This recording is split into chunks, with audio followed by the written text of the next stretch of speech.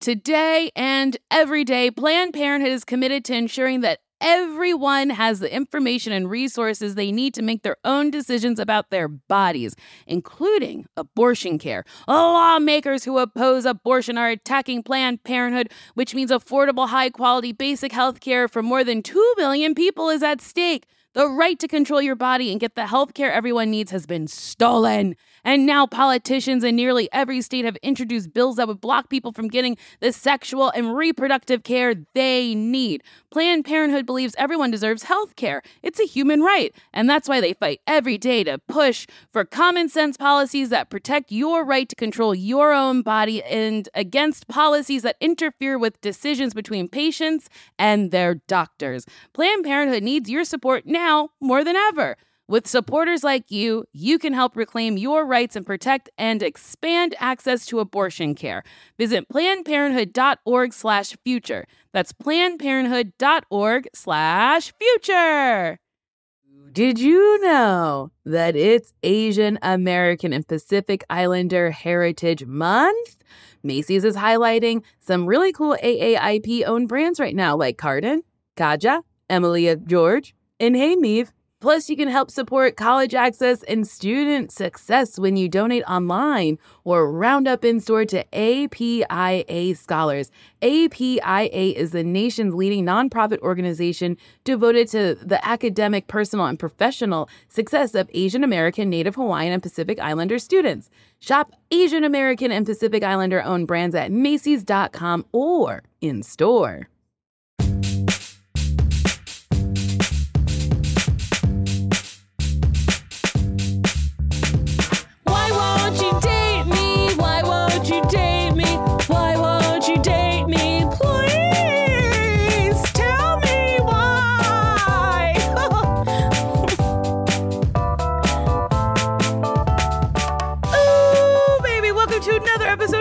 Won't You Date Me? A podcast where me, Nicole Byer, tries to figure out how I'm still single, even though you could push me off a cliff and say, "See you later, bitch, you're flying." My guest today is an actor from Gossip Girl and the hit Netflix series, which is my absolute favorite show, You. He hosts a new podcast called Pod Crushed, where he reads your middle school stories. I am so excited. I'm so excited to introduce you to Penn Badgley. What a welcome. That's really amazing. Penn, I just want to listen to you now. Really? Like now that I'm a host of a podcast, which I'm not here just to shamelessly plug. I'm really excited to be on the show, but I appreciate what it is to host. And, you know, I don't want to scare off would-be listeners. I'm not used to hosting yet. And listening to you now, I'm just like, damn, you've got it. You know, you've really got it. Thank you. I appreciate it. I just have a lot of energy and I'm constantly exhausted. You know, that might be an answer to the question. No, Nicole, you're single because you're always sleeping. You're just so tired. And if you're awake, you're always screaming. Penn, boring question. Your name, Penn, is this your government name? A name you have chosen? It is all of these things. I've chosen it over time. It's my government name. It's also such a ready nickname that I think people struggle to come up with something new. It's just my name. It's from a tennis ball. That is a true story. My dad was bouncing a Penn tennis ball. My mom said something along the lines of, "I think he's about the size of that tennis ball right now." They agreed on my name. The joke is that's the only thing they did ever agree on. You know, so they have similar troubles as you, I think, you know. Fair. I mean, that's funny. He's like the size of a tennis ball. Well, let's name him after the tennis ball. I like it. Yeah. I mean, it's simple. It's simple. It's fun. I wish my name was like my mom was eating a strawberry and was like, "I think she's the size of a strawberry. Call her Strawberry. Strawberry buyer." Oh, I wish that was my name. Yeah. Oh, wow. I don't know why it was. It's funny because my dad is not that much of a tennis player. I mean, I suppose then maybe, but it makes it sound like we're a different kind of family, to be honest. Mm-hmm. A very active family. Yeah, it's not really the case. At these courts. Penn, I have a query. So was this an audition or was this an offer? How did you come into your life? Yeah, right. It was a little bit of both, in the sense that they pursued me, but it wasn't a straight up offer. I did have a soft read, because I have, something along the lines of tenure at Warner Brothers. Mm-hmm. Yeah, I read with Greg and Sarah, the co-creators, and they let me know in a few hours after they made the offer, and they were persistent beforehand as well. And so, it was an interesting thing where I chose to do it more out of the conversations I had with them than what the material itself was screaming at me, because the material was screaming at me, and it was screaming so loudly and intensely that I was like, I don't know if I want to play this guy for 5 years. And cut to me 5 years later. I mean, yeah. I love Joe, which is an insane thing to say out loud. Yeah, well, he murders. No, but I mean, look, you're not alone, and it's definitely a thing. It's definitely a thing. Okay, I think I can explain the thing. So, like, he murders, but then he's like, but I did it out of, like, love, right? And then I'm like, he did do it out of love. That's nice. Yeah, it is. I mean, on one level, yeah, I think it's that. I think it's that he actually mimics and models and seems to be the image of love that we're accustomed to seeing. But we're only accustomed to seeing that in movies and TV. And I mean, I actually think I don't know. I mean, we live in such a media saturated age. It's like the things we see on TV and movies. It's hard to not fantasize about your own life in so many moments. Like, this could be better if it was like the things that I was seeing. You know what I mean? So he's a representation, I guess. But then, of course, you encounter him in real life, and I don't know. Well, he's not a real character, so I'm not really worried about that. But here's a question. The choice of Joe, I will stop talking about you in a second, I promise. Eventually, it's fine. Hey, listen, we got an hour. Right? I mean, the choice to have Joe wear a baseball cap as a disguise. Whose choice was that? Whose choice was that? It's very funny to me. That's a good question. I think it must be from the books, although I'm not sure. Because, I mean, so much of the DNA of the show, not all of it, but much of it comes from the books. I don't recall if that is not in the book. It wouldn't be so iconic in the book, because the book is just such a different experience. So whatever, if it was in the book, I mean, the choice to have me wear it as frequently as I do, and look, the truth is, when you're shooting something, when you're filming something, you just have to get. I don't know. I mean, it's just things are going to look.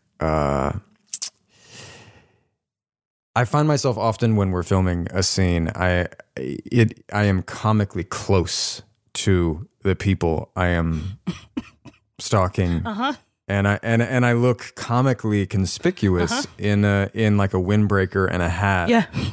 It's really funny to me. It's one of the things I like the most, because I'm like, in real life, Joe would be caught so quickly because Joe's not very good at hiding. No, yeah, evidently he's not. No, it's, yeah. Although, I still find myself, there's a version of me living my life where I go very unnoticed, and I even find it hard to speak up for myself. And so I find that I can kind of disappear a little bit like that. And so, it can seem silly, but I don't know. I mean, I'm not trying to encourage people to try, but I do think that if you wanted to, if you really felt compelled to follow someone, and you just had the strange lapse of, conscience, but also I don't know, insecurity, you just kind of go for it. And then, in a big city, you could probably find that you follow somebody for a while. You say that, but I'm a true cartoon. If the person I was following me turned around, I'd be like, look around and be like, not me, I wasn't. Yeah, that's fair. I mean, we're all different. Here's another question. So Joe has like an internal monologue. I have an internal monologue. Do you, Penn, have an internal monologue? Yeah, well, yeah, I mean, definitely. I think the point is like we all have some version of an internal monologue. People don't. Just whose do we want to hear though? You know, because you really think people don't? I mean, what is thinking then? What is thinking? I asked my old roommate, I was like, when you go to the bathroom, does your brain go, I better go to the bathroom and I should do it now because if I wait, that won't be good. He was like, no, I just go to the bathroom and I feel like I have to go to the bathroom. I was like, you don't like think about it first? And like, oh, I see what you mean. So you mean internal monologue, like overthinking everything and wondering about the consequences of like, whether I do it right now or 5 minutes from now. Oh man. Yeah, no, I have that a lot of times, but I think I noticed that that's when I've either had too much caffeine or I'm hungry or I'm tired. What is it? Halt, hungry, angry, late, tired? Is that what it is? Halt? That comes from I didn't even know that there was an acronym for it. It's basically like stop. Oh. If you're coming to an argument, basically, yes. I think it's like halt, stop if you're hungry, angry. What is the L? Oh, okay. So Mars, my producer, hungry, angry, lonely, tired. Lonely, tired. So that describes what percentage of the human population at any given point in time. Wow. Yeah. Mine is probably tired. I'm tired a lot. Yeah. Oof. I mean, if we have to record this podcast on the weekends, yeah, we're both tired. Yeah, let's be real. just working. We know why. We know why. Okay, Penn, I have a question. When did you start acting? Professionally, actually, when I was 12, which has to do with why I'm interested in this period of life, which is what my podcast is about. Pod Crushed, available on all platforms. What day does it come out? Tell the people. It's already out. You can listen to it. Yeah, it's been out for like a month or so.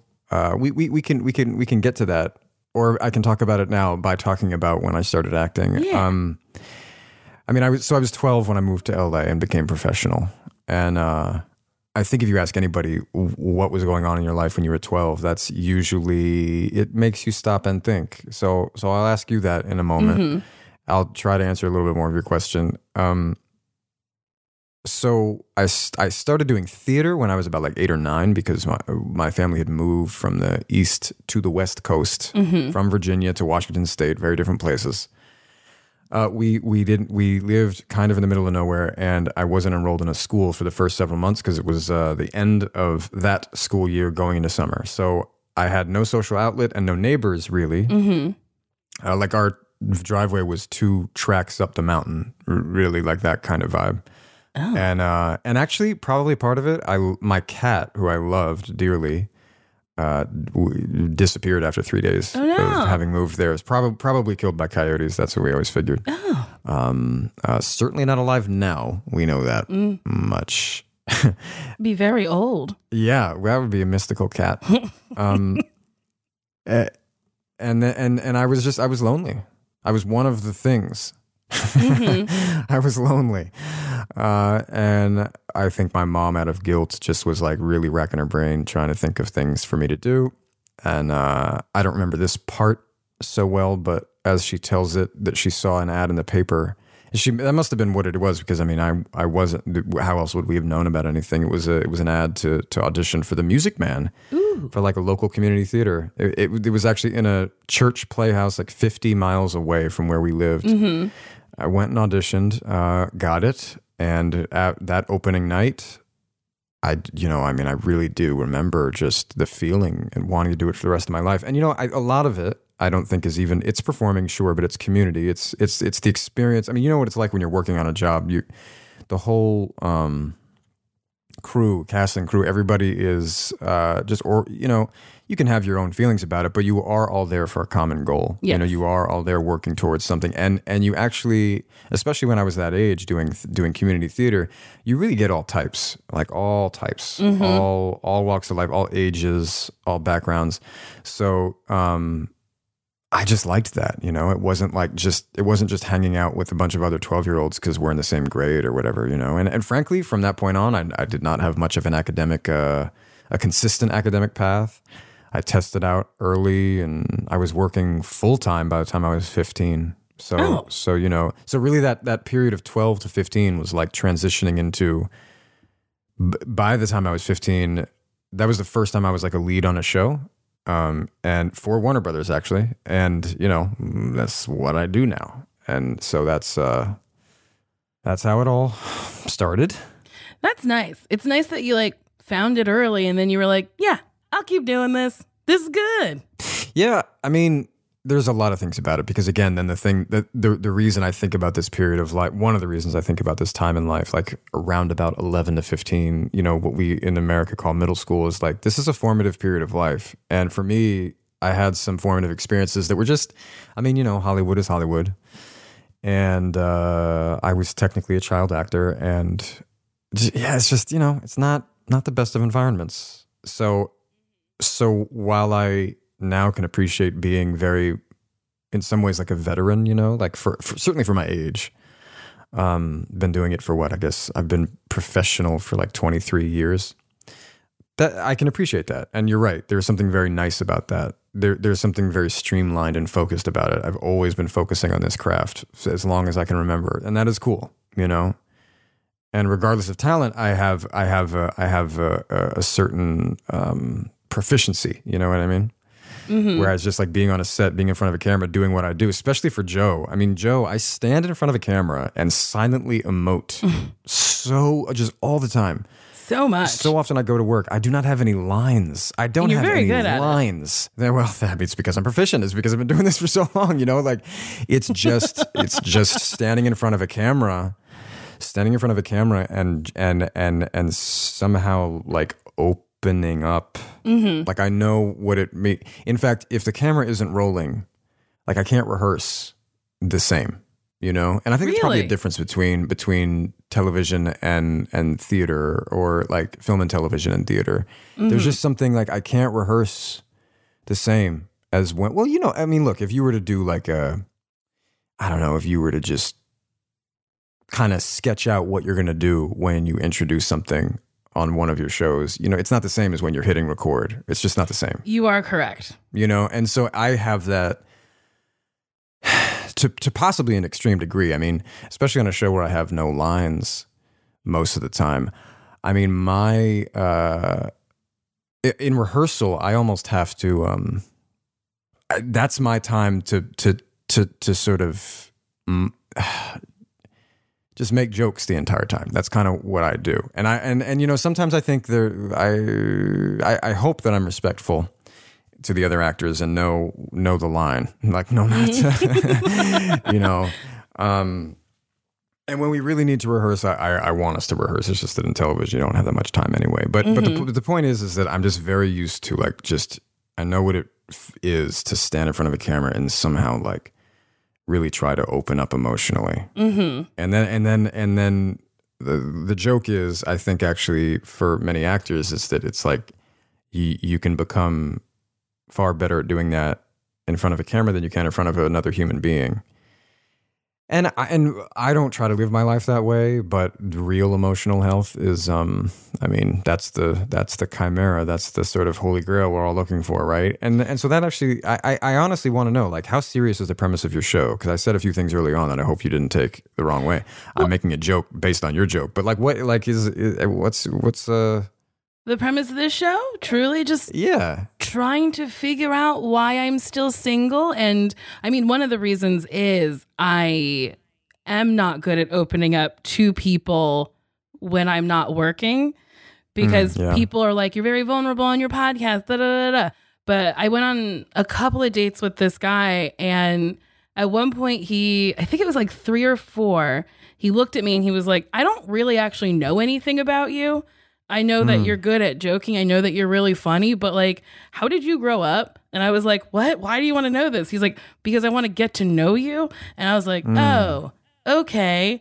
And in that moment, I was like, oh, okay. I guess I gotta like, like bring down walls if I do want to be with someone, because when you date somebody, hopefully it's not just a surface relationship, it's a deeper connection. Of course, and I have a real problem with letting people in, because then I'm like, what if they go away? me. So then there's like abandonment issues. So like I kind of know why she's single. But, you know, it's fun to make it funny. Yeah. I mean, of course, we all, I think it's interesting with stuff like that because we often know you're able to name what's wrong, but that doesn't mean you can change it. Yes. And that's a profound thing. You know what I mean? I am interested in that. And that is kind of why, you know, I guess podcasts are places where people can a little bit more informally explore the things they're interested in. And I guess a lot of you, at the end of the day, what we care about most are relationships, you know? I mean, and so do you think, I mean, when we talk about bringing down walls, that's a phrase that people use a lot. I guess it feels a little bit like a dumb question to say like, well, why do they come up? When do they come up? But I do think that I have this kind of theory along with my co-hosts of our show that there's certain formative things that start happening when you're around about 12, 13, 14, you know. And it's like if the wall was built before then, that is a time where you could work on not putting any more bricks on the wall. And maybe the rest of your life you can spend time taking down a shorter wall, a smaller wall, you know, or it's a time where the world can start telling you things that you really have to buy and embody, and then you start building up the walls like even more. Do you know what I mean? Does that make sense? It does make sense. And I would say that probably in middle school, that's when I started like building walls. I lived in like an all-white town. My middle school, I think it was just me and my sister. Maybe there was 4 other Black kids. And I was zitty and chubby. And I was fat and just truly not at my best. So I think I just didn't want to be rejected. Or when I was rejected, my feelings would get hurt. So then I'd be like, well, then I'm not going to try. And I'll just be funny. And maybe that's how I'll find somebody. So then I like worked on loving myself. And like, I do love myself. But then the thought of somebody loving me is still that feels improbable. Yeah. Well, yeah. I mean, do you feel like, when you say love, do you think of love as being unconditional? In a perfect world, I think love is unconditional, but I think in practice and in reality, it is conditional. Because you can't be an asshole and still expect somebody to love you. You can't keep hurting someone's feelings or pushing their boundaries and then expect them to love you. It's like you kind of have to, compromise. And in compromise, I think love can grow. I think. But again, I don't know. No, I think so. I think that's true. I mean, I don't know. I've been married for 5 years, which is, I don't know what that is.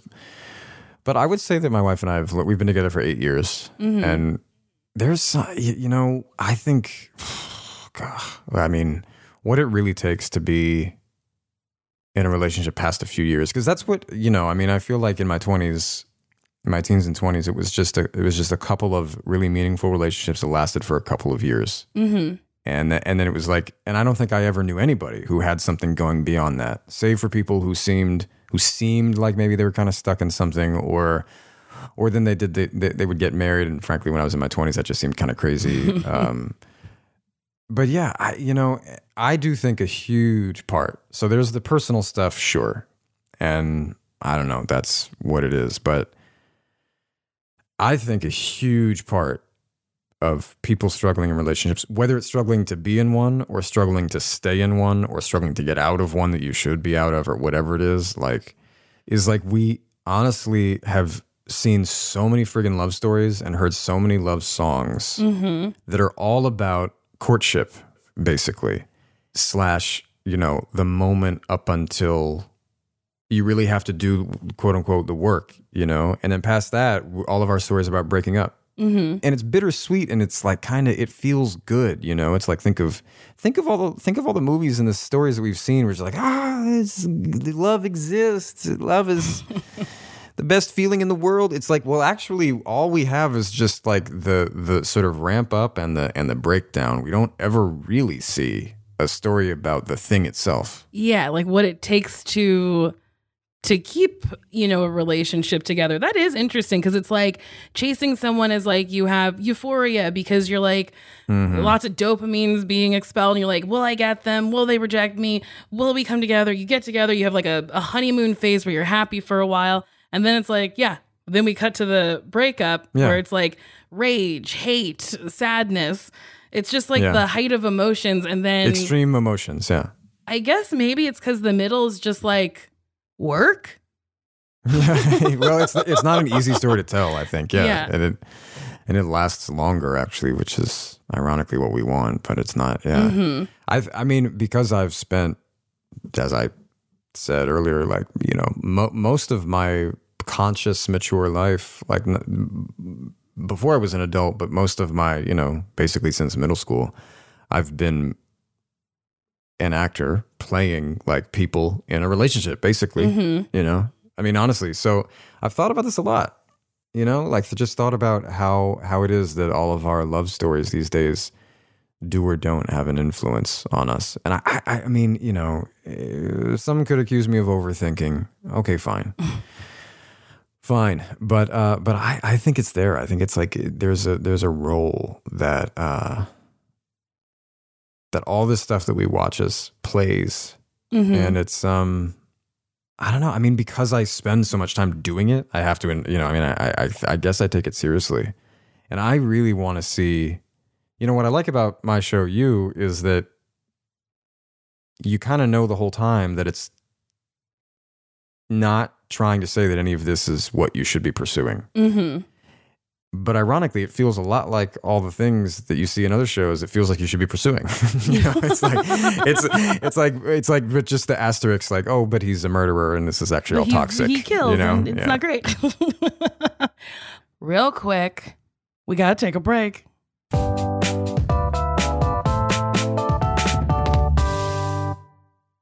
This show is sponsored by BetterHelp. There's always something that I really need to talk about. And thank God I have a podcast. But then there's stuff that I don't want to reveal publicly. So I talked to a therapist. And listen, we all carry around different stressors, big and small. And when we keep them bottled up, it can start to affect us negatively. Therapy is a safe space to get stuff off your chest and to figure out how to work through whatever's weighing you down. If you're thinking of starting therapy, give BetterHelp a try. It's entirely online, designed to be convenient, flexible, and suited to your schedule. Just fill out a brief questionnaire, get matched with a licensed therapist, and switch therapists at any time for no additional cost. And I gotta say that's very important because the first person you meet might not be good for you. So even though it's work, you gotta work to find someone who is helpful and is good for you. So don't stick with someone just because you feel like you have to. Get it off your chest with BetterHelp. Visit BetterHelp.com/DateMe today to get 10% off your first month. That's BetterHelp, HELP.com/DateMe. Okay. Hey, did you know 1 in 5 Americans have learn a new language on their bucket list? If that's you, make 2024 the year you finally check it off the list with Babbel. Be a better you in 2024 with Babbel, the science-backed language learning app that actually works. Don't pay hundreds of dollars for private tutors or waste time on apps that don't really help you speak the language. Babbel's quick 10-minute lessons are handcrafted by over 200 language experts to help you start speaking a new language in as little as 3 weeks. Babbel's tips and tools are approachable, accessible, rooted in real-life situations, and delivered with conversation-based teaching so you're ready to practice what you've learned out in the real world. Babbel made it super easy for me to brush up on my Spanish before my vacation to Mexico. See how I said that? It's better, and it sounds like I speak Spanish. It just makes traveling better, so you can order food, ask for directions, and flirt with the locals. Me encanta, muchacho. without having to consult language apps while on vacation. Here's a special limited time deal for my listeners. Right now, get 60% off your Babbel subscription, but only for my listeners at Babbel.com/dateme. Get up to 60% off at Babbel.com/dateme, spelled BABBEL.com/dateme. Rules and restrictions may apply. When you date, or when you were dating, did you ever find that since you're an actor and since like you're pretty well known, that people thought that maybe you would be different? Has anyone ever articulated that to you? Like, oh, you're way different than I thought you would be. I have had, I've had people articulate that to me, which I think has to end up being the case no matter who you are. Nobody's who you think they are. I think Madonna's exactly who I think she is. Okay, so every exception proves the rule.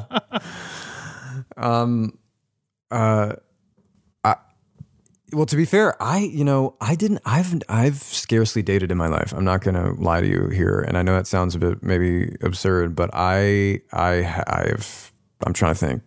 So when I was a teenager, I had one really long relationship from like 15 to 19. Oh, okay. And then nothing until the next significant relationship, which was my early 20s. Then basically I just had 3 relationships in my 20s that were very meaningful, and then the third one was the person I married. Mm-hmm. And to be honest, I've had I've been on, I think you could call, I've been on maybe 2 dates, and I'm really not exaggerating here. I never engaged casually the way so many people do or think they need to and would imagine a person in my position would. I find, look, actually the premise that you're exploring and joking about, and so many people are grappling with, like dating culture, I find dating culture to be really reductive. Mm-hmm. It always made me so anxious and so insecure. And then, but to get to your actual question, when I was 23-ish, 24-ish, I had probably like a date with a person. Mm-hmm. And she clearly knew who I was and stuff. But, and I think we only even met up to hang out in any capacity like 3 or 4 times, mm-hmm. maybe 5. And, in that we weren't able to go that deep. I just always found it so awkward, so incredibly awkward. And being famous did add to that, because every insecurity that someone has is just magnified by fame, frankly. Mm-hmm. You have your moments where you're able to, your ego will have its moments where it will embrace everything and act a fool and be quote unquote cool. But really, most of the time, it just makes you insecure, because all you can think about is how you don't live up to the expectation of what people would think, would have of you, So I don't know what I would have. I honestly, up until I got married, I wondered when it was that I would feel more secure and stable in the dating culture that made me feel so insecure and unstable. But then I just got married, so there we go. That's nice. I'm not saying it's the answer. The answer is just get married. You got to miss out on apps, which is... I did entirely. Yeah. No, frankly, when people talk about that, I'm like, I'm really happy about not having to deal with that. Yeah, bless all of you. Yeah, it's awful. Dealing with that. It's truly the worst, because... You in the beginning, when I first started using apps, I would go back and forth talking to people and then meet them and then go, oh my God, you're not as quick and as witty as you were in the texting, but it's like, oh, you had a couple hours to come up with something to say back to me. Or it's like, oh, you look different. Or you're like, oh man, your smell doesn't work with me and my nose. It's tough. I hate it. It's really awful. I honestly can only imagine it when I have friends. I actually was sitting on after I'd recovered from COVID. I was staying at my aunt's place here in London my aunt-in-law, and I was hanging out with her son, my cousin, two of my cousins, my British cousins, who were like young men, like early 30s, and we were, and they're single. As far as I'm aware, yeah. Tell them about me. Yeah, tell them I will. I'll just link them to this episode. I'll be really sly initially. And we were. One of them was just discussing. How do I even say this? He had some form of a DM on this app, and he was, basically saying, "Oh, I just got this message from this person," and I think we both were like, in our own way, kind of interested, just to be a supportive person in the room at that moment. But I don't know, it's like all I can do when because these are two slightly younger men who were both very single, or at least, that's what I think they're both single. And I mean, I've been married for like 5 years, in a relationship for 8. That's a while. That's a different place than single. And so all I wanted to do was just break down, like, oh man, all this stuff that you guys are worried about, not that it's not real, not that it's not legitimate, not that it's not valid, but it's such the opposite of what you need to be doing in a relationship of any kind that you want to be happy, because you're having to sort of perform, you're having to like overcome all of these conventions who were created by whom, by the way. Like what is the, this like lowest common denominator standard that develops over time? You're like, listen, 3 dates, or listen, 3 DMs, or listen, you got to go to a coffee shop on the first one. That is wild. During the day. Who came up with all that shit? Basically, who is it usually but toxic men? I mean, honestly, isn't that who? Maybe not. Maybe. Hopefully, women are creating more to sort of protect themselves. I'm not sure, because there are so many weird little rules where it's like, don't text him immediately. Yeah, right. Wait a couple you gotta days. hide your. You have to slow your roll to make sure to basically do that thing where you act as though you aren't interested, so someone will be more interested. By the way, what is that? That's middle school. That goes back. That goes back to the most adolescent shit. It does go very, very, very far back to being a child, and that doesn't sustain. It doesn't sustain a real relationship. Like, that's not what friendships are based on. It's not what. Healthy friendships. It's just, to me, I think years down the line, whereas in my early 20s, I actually lied straight up, by the way, just lied about my dating sort of history, because I thought that people would think I was, an alien for not really having one. But now I feel kind of validated and vindicated. Like, yeah, that shit is crazy, and kind of like dehumanizing, because we didn't have, feminist language wasn't the norm. That it's kind of becoming a kind of a norm now.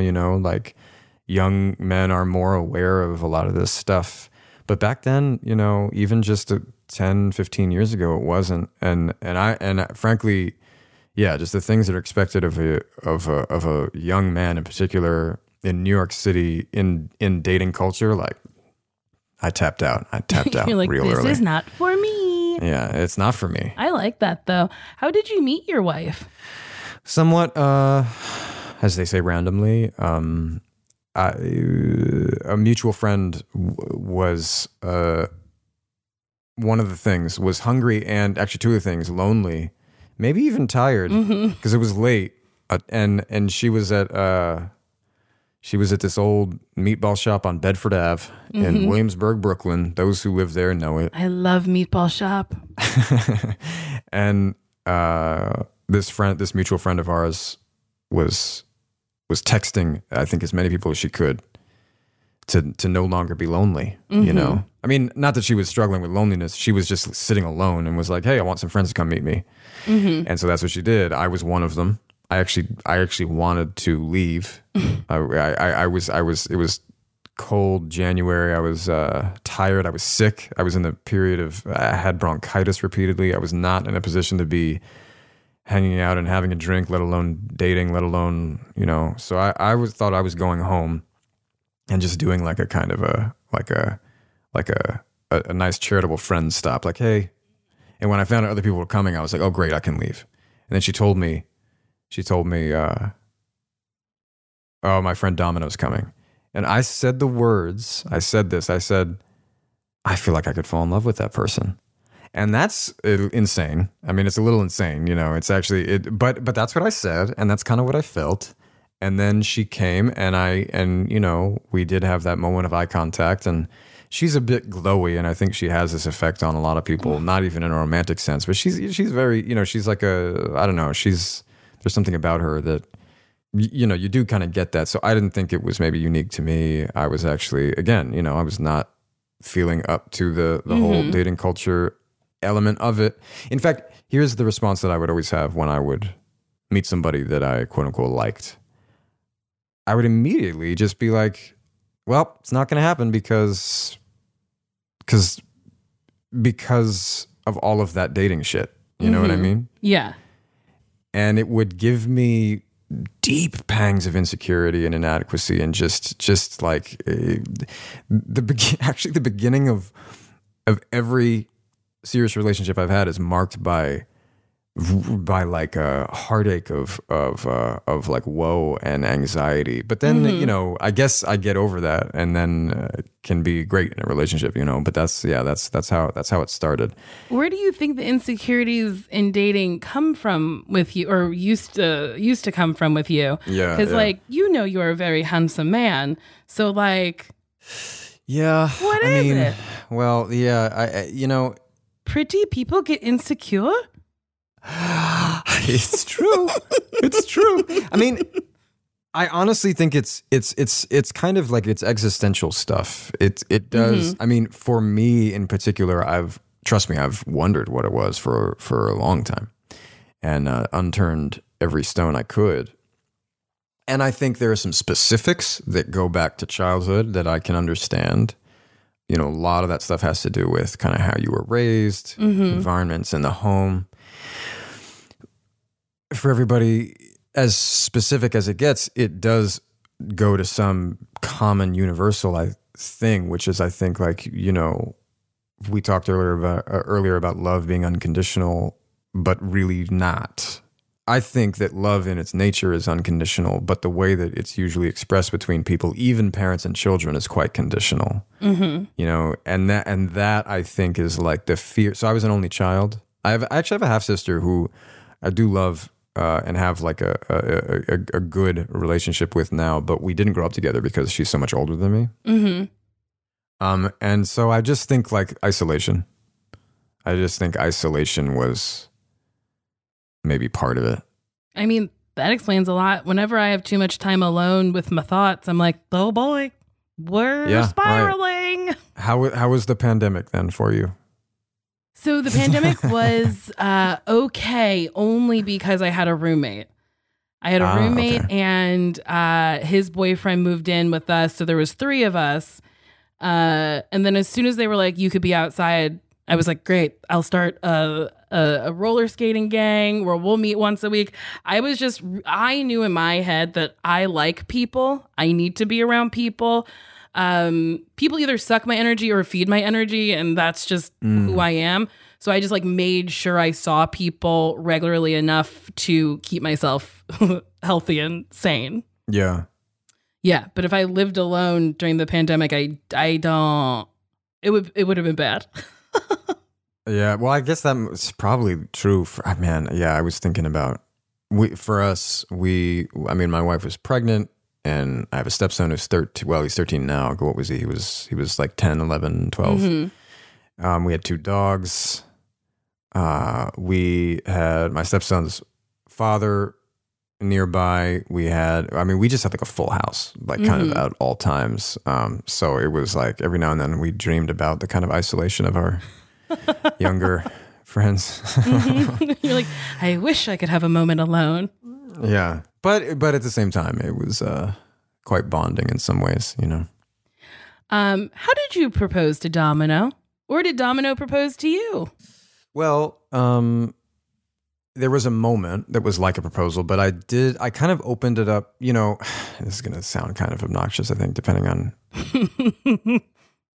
I didn't really propose, because if you think about it, if you're making a proposal, like what's that word? You're saying, will you marry me? But really the question should be, what do you think about marriage? What does it mean to be married? Do we feel that we're ready for this? So it was romantic in the sense that I like filled an Airstream trailer on her mom's backyard property. I filled it with a bunch of roses, although not that many, not enough. I imagined more. When you say the number that you think is a lot, and then you see it, it's not as many as you'd think. You gotta just get some more. But Christmas lights and all that, it was actually really beautiful. And yeah, I didn't like, as they say, pop the question, but it was more, and I did, I had a ring, which, by the way, you think about this. I remember when I was getting the ring, and I was like, I don't like that one of the first people who knows that I'm hopefully about to get engaged, mm-hmm. is working a cash register. Like, talk about capitalist, patriarchal, blah, blah, blah. Like, it really hit me then. I was like, that's not right. The first person who should know that I'm doing this, technically speaking, should be the person I want to get engaged to. Yeah. And I like buying the ring, all of it felt like we're talking about norms and conventions. Like, none of it felt, it felt good, but it didn't feel natural. Mm-hmm. And it didn't always feel the kind of good that I think it should. Like, and I say this now in the security of like, having lived through the ups and downs and been married for a while. And like, it's like, in a way, like, we're so good that we can now look back and see all those things that make you so nervous, mm-hmm. make you so scared in the beginning and certain points, but I remember feeling so, part of the reason I was so nervous leading up to that point was because I didn't feel as though I could talk to her about it, because I had to be all mysterious and romantic and propose. You know what I mean? Whereas you should be talking about it. Yeah. And then she's like an object that I'm like, all right, I've done all the figuring out. I'm ready. Mm-hmm. Will you? That's not like the grounds for a super stable, or at least good and exciting relationship where there's like equality, And so that was another moment where I was like, all of this just feels so like, it's not my nature to do it like this, but mm-hmm. I'm having to follow this friggin' guidebook. Who wrote it? Yeah. Who wrote it? Who did it? I think it was K Jeweler or something. Maybe not K. I don't know. There was one jewelry company that just created engagement rings. They were like, you got to get your girl a ring. And then it became like a thing in like the 50s. Yeah, that must be true. Which is like so interesting to me. And it's also interesting because it's like, it's a very big decision that involves two people, but one person has to go away and think about it on their own until they choose to include the second person. Yeah. My parents got engaged. I don't even know if my dad had a ring, but I know he said to my mother, so do you want to do it? And she said, do what?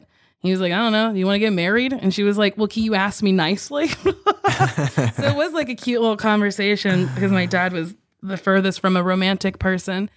But yeah, I think it should be more. It shouldn't have to be a thing. I think it could be more of a conversation. And I think that's nice. And then you could talk about it. It's like, do you want a proposal? What would you like? Yeah, right. I mean, obviously romance is a nice thing to have. Mystery, surprise. Like, yeah, okay. But at the same time, like, what is in the foundation of the thing? What's in the engine of the thing to really make it run and last and be good and be enjoyable? And I just don't feel like those things play as much of a role as we think, partly because, we see all these stories where it's nothing but mystery, surprise, and romance. But then again, like, these people, like Romeo and Juliet, die at the end, mm-hmm.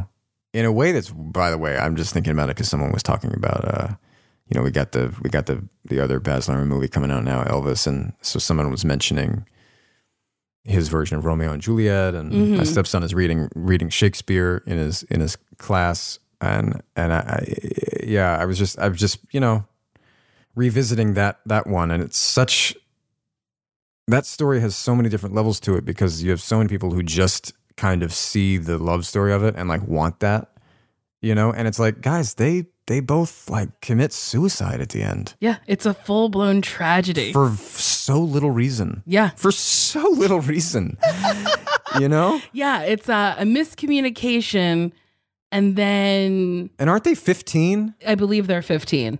They're younger than we think. They might have been like, maybe it's like 13 and 16 or 14 and 16. Yeah. But they're young. I want to see a production with kids that age. And I think we would all be like, what is this? This is devastating. What is this? What? Yeah. I'm devastated. What is this? Yeah, it's funny because when you watch it with adults, you're like, well, they're adults. They made a choice. But it's like, no, they were children. Yeah. A lot of love could be, I think, categorized under tragedy, which is sad. But also, I don't know, feelings are feelings. And in therapy, I'm learning about how to hold a space for my feelings. Because my other therapist, she was like, feelings aren't facts. And I said that to my current therapist, and she's like, well, yeah, feelings might not be facts, but there is a world where you just hold some space and feel those feelings and know that it's not necessarily true, but like you can just, feel it for a little bit until you can move on. And I was like, ooh, I like that. I think the balance between those things. I think because feelings aren't facts, but they may as well be because you feel them, and you can't ignore your feelings. That's that's actually the strange, beautiful irony of it, which all of our lives, whoever is able to really lie to themselves about their feelings, like serial killers, maybe, but even then, I think they kind of have like a point where they're like, I don't feel great about killing, but I think I'm going to do it again. Just one more time. Yeah, that's my character work for Joe. just right there. Okay, real quick, we got to take a break.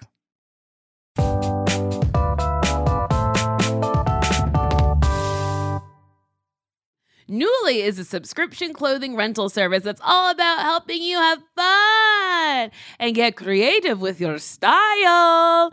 Shift gears in your wardrobe without a complete and expensive overhaul. Dressy stuff, trendy going out clothes, casual tops, and premium jeans, sweaters, outerwear, vacation fits, you name it. For just $98 a month, you get a choice of any 6 styles each month. Access to thousands of styles from more than 400 brands with inclusive sizing. Fast, free shipping and returns, and professional cleaning in Nuuly's state-of-the-art laundering facility. Plus, the option to buy what you love. I like Nuuly a lot because sometimes I don't want to own a sparkly thing because I'm like, I don't know if I'm going to wear it more than once. Also, I have a ton of sparkly things. And Nuuly is very good at having a sparkly thing that I'll wear once and then I can send it right back. Nuuly is a great value at $98 a month for any 6 styles. But right now you get $20 off your first month of Nuuly when you sign up with the code DATEME20. Just go to Nuuly.com, NUULY.com. That's Nuuly with 2 U's, and enter the code DATEME20 and sign up to get $20 off your first month. That's NUULY.com. Nuuly with 2 U's with code DATEME20. Nuuly subscription clothing rental. Change your clothes. Spring is the best time to start a new workout routine. It's our yearly collective warm-up, and Peloton is here for everyone's yearly warm-up. This is the best time to get into a good rhythm, tap into your power, and build towards whatever you're looking for. Okay, Peloton can accommodate your schedule with a variety of class lengths to choose from. Even if you only have 5 minutes, there's a class to get your body moving. And I have to stress how important that is. 5 minutes is better than no minutes. Peloton has a range of class types fit for every goal and mood. Move at your own pace.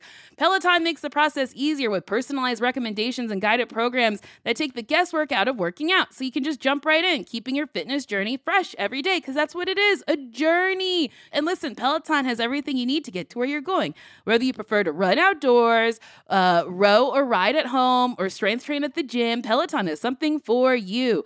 Ooh, the Peloton classes I like to do are strength training. I also like the yoga because I'm always trying to get more flexible because I love doing splits because I'm slutty. Get a head start on summer with Peloton at onepeloton.com. But really, though, it's kind of amazing how we forget, like, our feelings in a way are all we have. Like, our feelings completely eclipse facts regularly. I mean, regularly. Look at what's happening to our fill in the blank. I don't even have to say the word. Look at what's happening to fill in the blank. Feelings. Truly.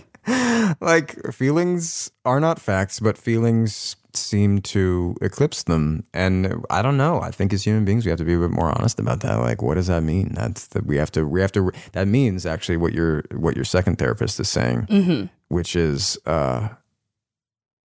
you have to give space to your feelings. And, you know, as an actor, what I feel like I try to do, I have this really brilliant coach, Harold Guskin, who passed and then kind of like in death passed the baton to his lifelong wife, and they were this incredible duo. And this kind of anti-method that they practice is like you can't ever, like, you know, you might think you're an actor. This is my inference, so this is not necessarily exactly what they would say, but you know, who do we think as actors? Who do we as actors think we are? Some special breed of human who can lie about how they feel just because you're playing a character? I don't believe that. So to be honest, what I try to do is just be honest about how I feel as I have to say the thing right in the spot, wearing the clothes in front of the, you know, and it's like, if you can actually be emotionally present and honest about how you feel in the moment, that actually is always going to be very powerful, you know, no matter what. And if you're saying the thing you have to say, it's just going to seem like a cool choice. And so to me, I'm trying to practice what I preach, which is what we're talking about in terms of emotional health. It's like, you can't, I just feel like so much of what's wrong in the world comes from people lying about how they feel. And it really is even systemic, you know, it is profoundly systemic. It's in the infrastructures of our like institutions, from top down, bottom up, everything, you know. And it's just like, I don't know, people being more, and this is why I could never date, and this is why, thank God, I don't have to anymore. I'm sorry, Nicole. I'm sorry to you that you have to do this. It's okay. It's my cross to bear.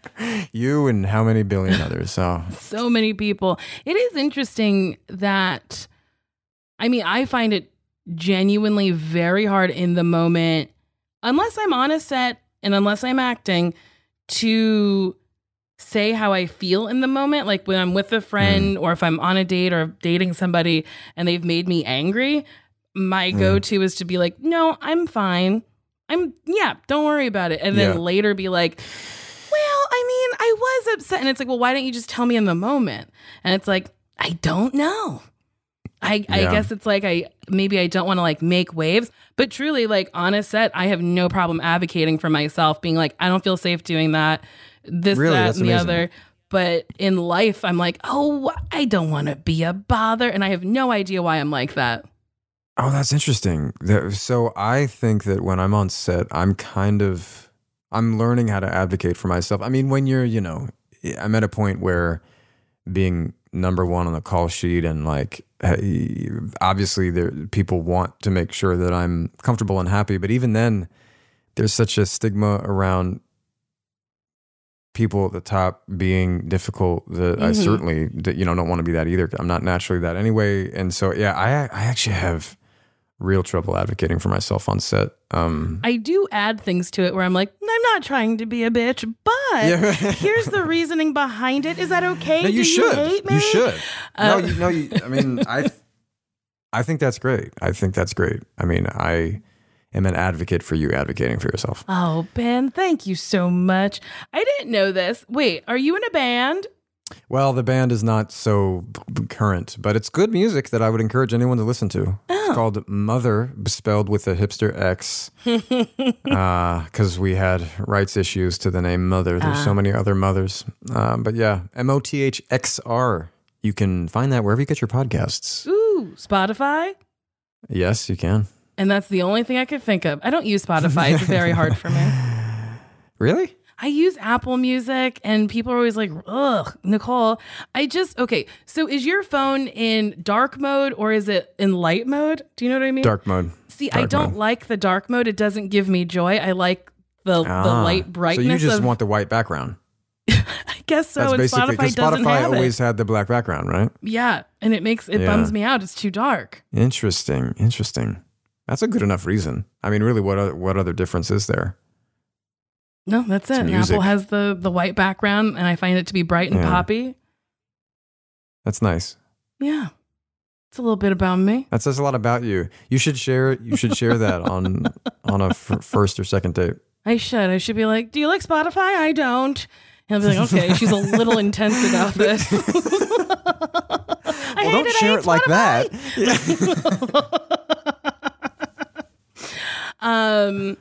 Okay. I have a question. So you and Cardi B had an interaction on Twitter. Was this an actual interaction, or was this like a press thingy? It was a Twitter action. No, it was real. In that sense, it was totally real. It was spontaneous. I'm trying to think of how it happened. Oh, there were some Barty gang members who, that's what they're called, by the way, right? I'm not just making that up. They're the Barty gang. Barty gang. Like her fans. Yeah. They had found some old clip of me on a press tour with Shay Mitchell in the Philippines from 2019, I think. And I was talking about how I don't really feel that comfortable on social media, but I can respect people who do have a more authentic, like kind of spontaneous relationship to it. And I cited Cardi B as a reference. Because I think particularly in 2019, she was in a sweet spot before she wasn't diamond then, you know what I mean? And she was still huge, but there was something about the way she was on all her socials that was, I found very endearing in its just directness, you know, I guess, you know, so much of the world does. And I was just, I don't know, I was saying something about that. And this clip went out to, it was just on Twitter. And so this little clip, I guess Cardi saw it because people were adding her and me or something like that. And then she just tweeted what she tweeted, which was something like, oh my God, he knows who I am. I'm famous. And you know, of course, me being who I am and she being who she is, I had my response, which was what it is, which was just I mean, it was all genuine, but that's all, you know, I mean, if you think about it, everybody made way more of it than it is. We've still never met in person. We would like to. I hope one day you will. We've tried to make it happen, but I guess it's up to fate now. Up to the universe. The reason why I asked, I was like, I thought it was just a cute, fun interaction. And then I was like, I hope it was real. Because sometimes you see things and you're like, I know, right? It wasn't real. Penn, I need to ask you about your podcast. I need to know more about Pod Crushed. Well, it comes from me and my co-hosts' co-fascination with this period of time that we call middle school, and for very different reasons, by the way. Like I would say, so my co-hosts Nava Kavlin and Sophia Ansari, they both actually are in some way former teachers. One of them was a middle school director, like a vice principal / director, and the other one was a 5th grade teacher, which is funneling right into middle school. So they have a lot of they're very competent professional individuals.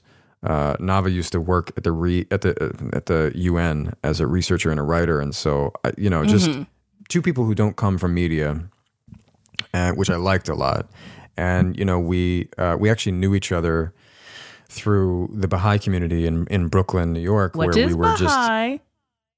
So I am Baha'i, and is the Baha'i faith. It's based on this body of writings and teachings that you could call it an independent world religion, but I think its conception of religion is very different from what most of us say when we say religion.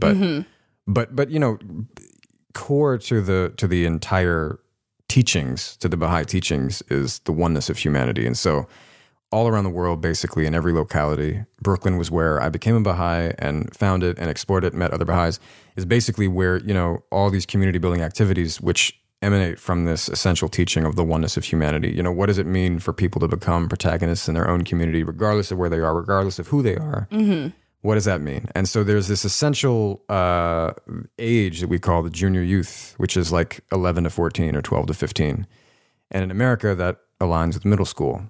And the reason that this period of life is considered significant is it's kind of like, what it means to be human. That's when these powers and potentialities, these capacities are all finally really blossoming. Your sense of individuality, your sense of justice, your sense of selfhood, your sense of service to others, your sense of just all these qualities that we call human. Before that age, they're not, they exist, but they're not really that developed. And after that age, depending on what you did in that period of time, it's like you might be configured one way or the other. So it's like, it's just a time where there's a unique window to really empower people that age. So I had a junior youth group. I don't think they at that point had a junior youth group. But anyway, the point is, Nava, Sophie, and I years later were just like talking about this, and the concept came out of that because, it's like, and Nava specifically, whose idea it was, like it was really her baby before she brought it to us. I mean, she used to work at a middle school, and she would see how,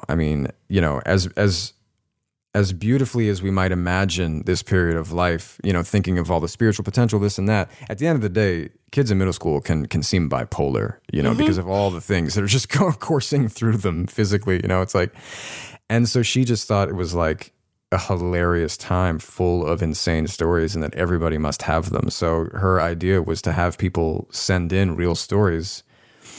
And even the idea wasn't initially to have me narrate them, but then we realized, that's something that I do already. Why don't I just narrate some of these stories? And then we can talk to guests about their stories and that time in their life. And it's so far the sort of thesis that we have that this period of life is uniquely formative for everybody seems to hold true. Oh, it sounds fun. It sounds interesting.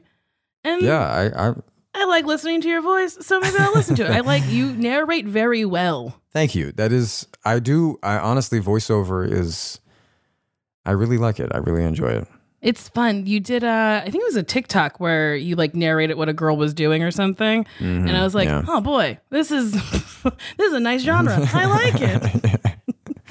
Yeah. By the way, I think people think that I was doing that just off the cuff. I was not. I was reading a script, watching this, it was like a Netflix press thing, and it worked. Ah, see, okay. I thought that was organic. There we go. Yeah, they know how to do it. Mm-hmm. Well, Penn, we've come to the end. Thank you so much for doing this. You're truly delightful. And I ask all my guests this question. Would you date me? Well, if I wasn't married, I certainly would. Wow. That's delightful. Thank you so much. Penn, do you have anything you want to promote besides your podcast? Just peace and goodwill on earth. We need... That's actually a project I'm in. It's about the dissolution of society. That's coming out in 2024. Yeah, it's a Netflix special. No, I got nothing else to promote. That would be very funny if you had said all that and you're like, actually, it drops on Netflix. I would be like, boy, oh boy, right. What a dream! You're nothing like I thought you were. When does the next season of You come out? You season 4? It must be. So I'm in London right now shooting that, and we're about halfway through. It should be out. Of course, don't know the date. I would think that it will come out end of year, but no one can hold me to that. Okay, when you get to set on Tuesday, say to a producer, let's get Nicole Byer there. Let's hide her behind a tree, and she'll go, ooh, is that Joe? I don't know. And then I'll never appear again.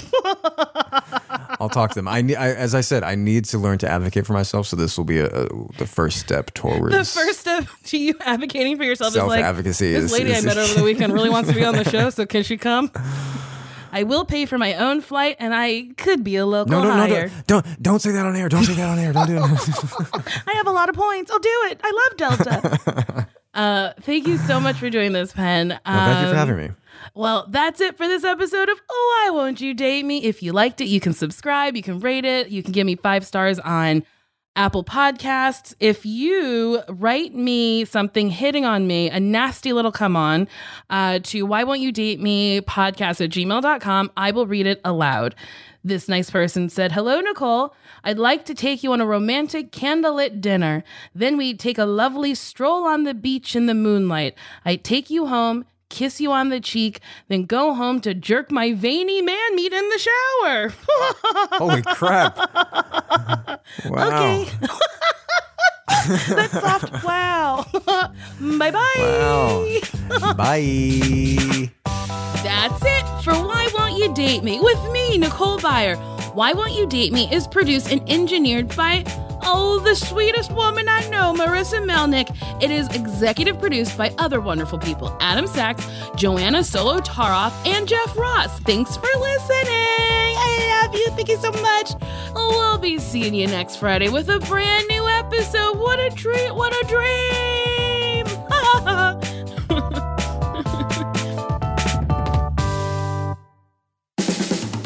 This has been a Team Coco production.